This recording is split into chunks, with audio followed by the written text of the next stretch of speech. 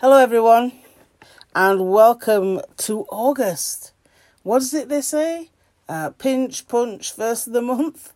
Well, I'd like to say no pinches, but maybe some fruit punch. That might be nice. But anyway, I hope those of us listening in Calderdale and Kirklees and surrounding areas have processed the news of lockdown restrictions being reinstalled, as it were. Let's hope and pray that it's not too long before they're lifted again, and that a vaccine for this virus will be found before things just get out of control again. So Lord, we just pray that you would have your hand in all that is going on in trying to find a virus. In Jesus' name, amen. Well, today we're moving on to the book of Hebrews for our verses, and we will journey in Hebrews for the next 3 days. Today's verses are from Hebrews chapter 7, verses 26 to 28. He is the kind of high priest we need because he is holy and blameless, unstained by sin. He has been set apart from sinners and has been given the highest place of honour in heaven. Unlike those other high priests, he does not need to offer sacrifices every day. They did this for their own sins first and then for the sins of the people. But Jesus did this once for all when he offered himself as the sacrifice for the people's sins. The law appointed high priests who were limited by human weakness. But after the law was given, God appointed his Son with an oath, and his Son has been made the perfect high priest forever. This is the word of the Lord. Thanks be to God. Well, these verses talk about Jesus being like Melchizedek, the great high priest. That's how the chapter starts, chapter 7. And the writer now shows in this part that we've come to that Jesus supersedes any other high priest. So what is Hebrews about? Well, give me a moment. So Hebrews is split into two parts. There's 13 chapters, and the first half, chapters 1 through to 10, is on the superiority of Christ, and then chapters 10 to 13 is on the superiority of faith. The superiority of Christ, then, over everyone and everything is clearly demonstrated by the author. And the author is unknown. Don't know who's actually written Hebrews. But Christianity supersedes all religious systems and other attempts to reach God. And my study Bible says it can never be surpassed. Where can one find anything better than Christ? Living in Christ is having the best of all life. All competing religions are deceptions or cheap imitations. And the superiority of faith, my study notes go on to say that Jews who had become Christians in the first century were tempted to fall back into Judaism because of uncertainty, the security of custom and persecution. Today, believers are also tempted to fall back into legalism, fulfilling minimum religious requirements rather than pressing on in genuine faith. We must strive to live by faith each day. And then there are several mega themes in this book of Hebrews, and they consist of themes run around Christ as superior, Christ as the high priest, Christ's sacrifice, his maturity, or our maturity as Christians, and faith, and what that means, and endurance, that faith enables Christians to face trials. Because as long as we're Christians, as we said the other day, tribulation will come. It's a given that when we follow Jesus, tribulation will come, because there will be people who don't want us to do so. We're relatively safe in this country, but there are those in other parts of the world where to follow Jesus is a very dangerous thing. So trials and tribulations, and so the writer of Hebrews talked about endurance towards the end of that book. So in chapter 7, we hear about Melchizedek, the king of Salem, who was also a priest of the God Most High. A priest of the God Most High. He met and blessed Abraham, and you can read about that in Genesis chapter 14, verse 18. Then we hear in this passage that Jesus is like Melchizedek, but greater. In verses 26 to 28, we are told Jesus is the kind of high priest we need. He is holy, blameless, and unstained by sin. He is set apart. He is given the highest place of honour in heaven. He, unlike other high priests, does not need to sacrifice every day. And the priest did this to atone for their own sins first, and then for the sins of the people.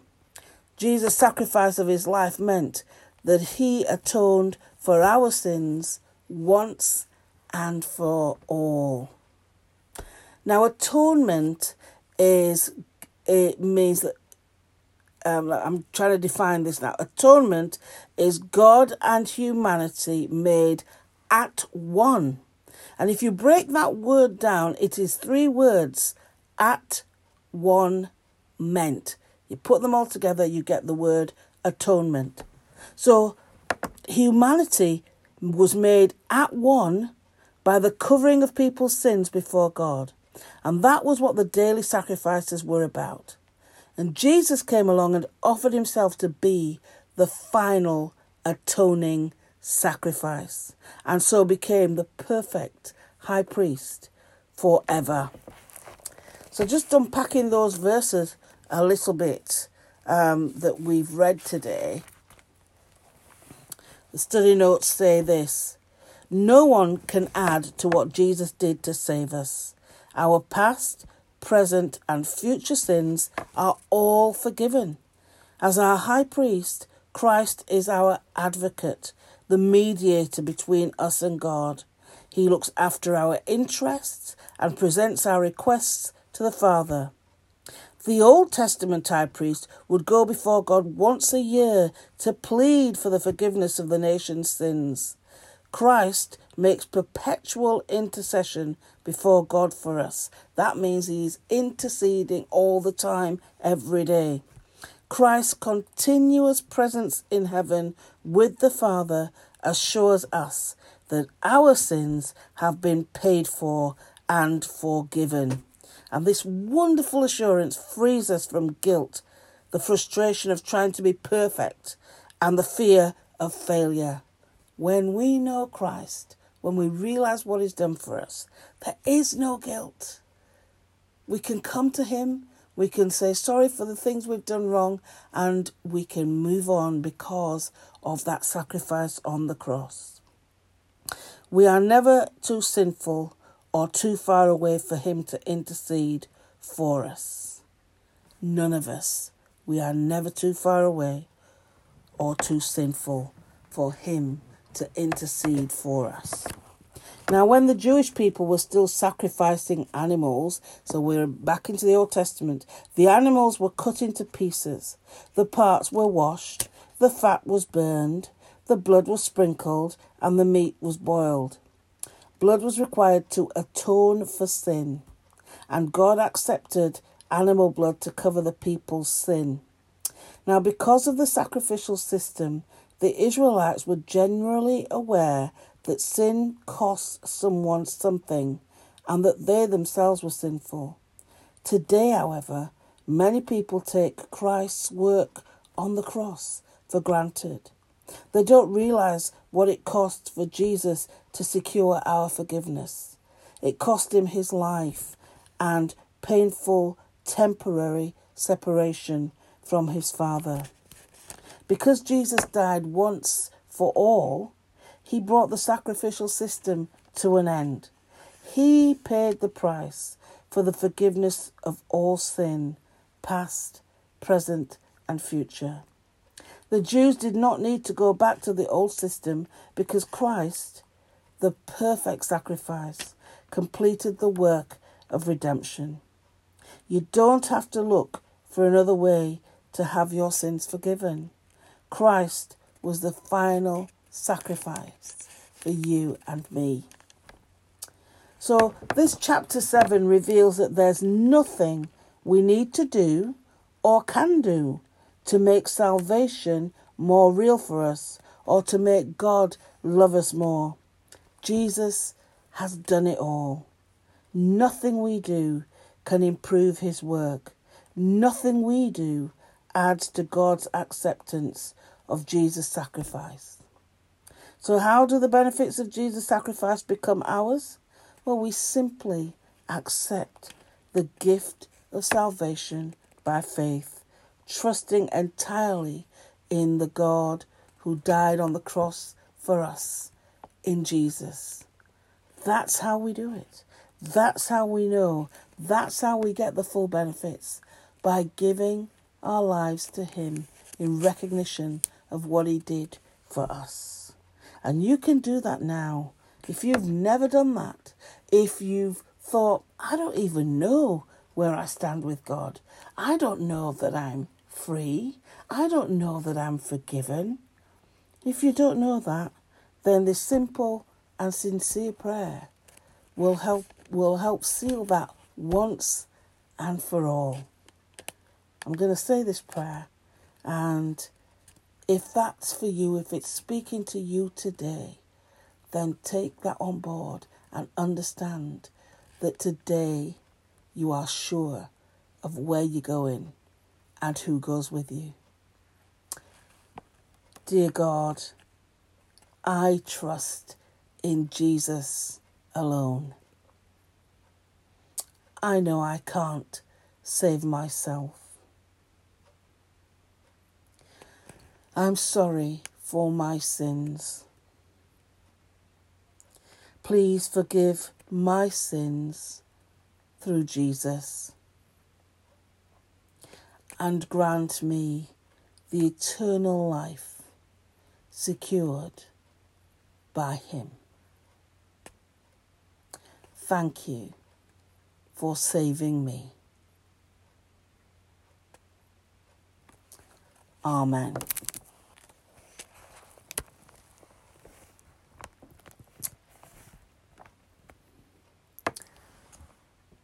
So if that meant something to you, if you felt anything at all and you want to talk about that, give me a call. Drop me an email just to let me know. I'll be praying for you, and I'll have some time to talk with you, whatever. If you're confused, again, do the same. But we're beginning a new month. The opportunities of new life with Christ, of renewed faith. What a wonderful thought that is, in the midst of all this chaos and uncertainty, that we can have the certainty of Jesus. What a joy it is to know that we are saved by Jesus' sacrifice once we give our lives over to him. It's the best security that I have ever known.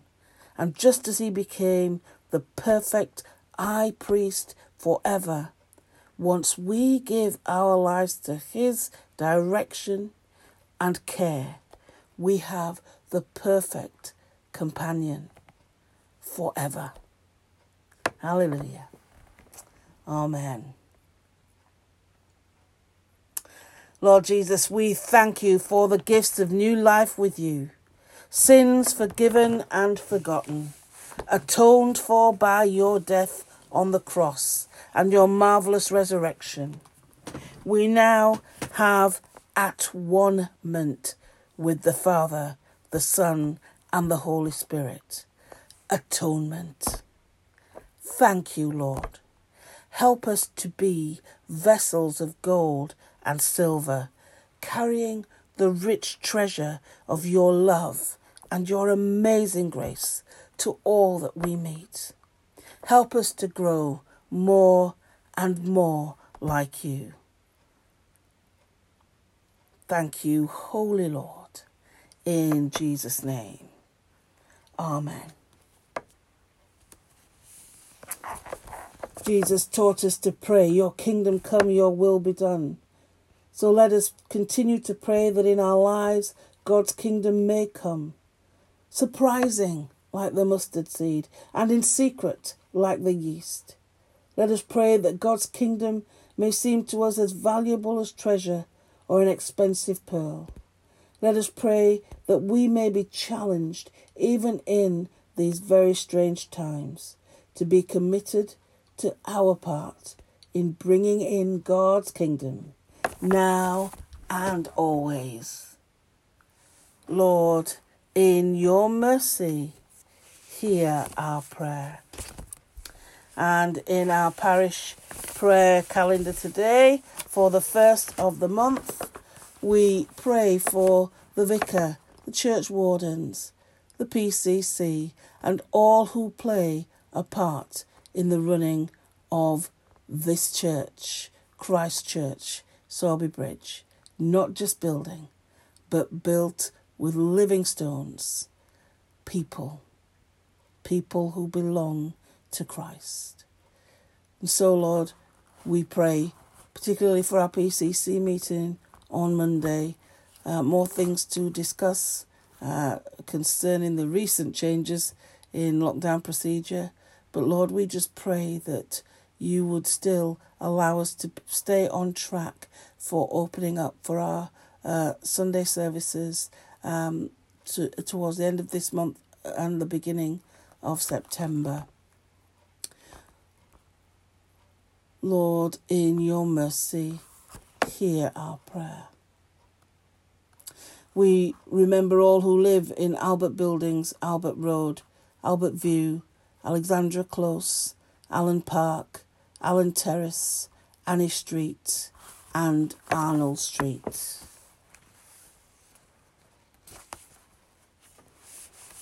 May they know the presence of your Spirit in those places, Lord. And we say together the prayer that is our family, church family prayer. Our Father in heaven, hallowed be your name.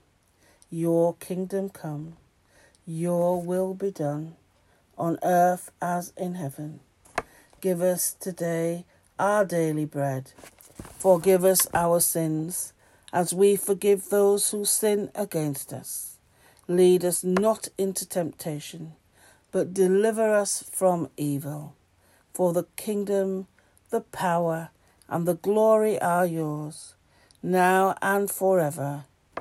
Amen. Amen.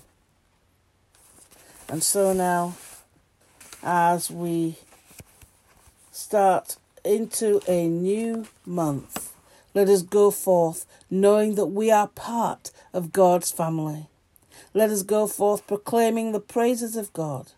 Let us go forth in the assurance that Christ is always with us. Let us go forth to bring the kingdom of God wherever we are. And the blessing of God Almighty, the Father, the Son, and the Holy Spirit be with you and remain with you always. Amen. Let us go in peace to love and serve the Lord in the name of Christ. Amen.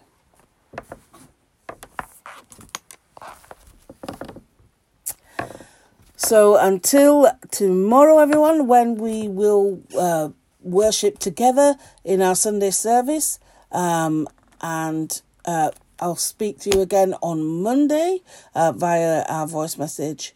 But until then, sorry, it's been a bit longer today, but I think God was wanted to say a few things more than I'd originally planned. But there we go. You know what I'm like sometimes when I get going.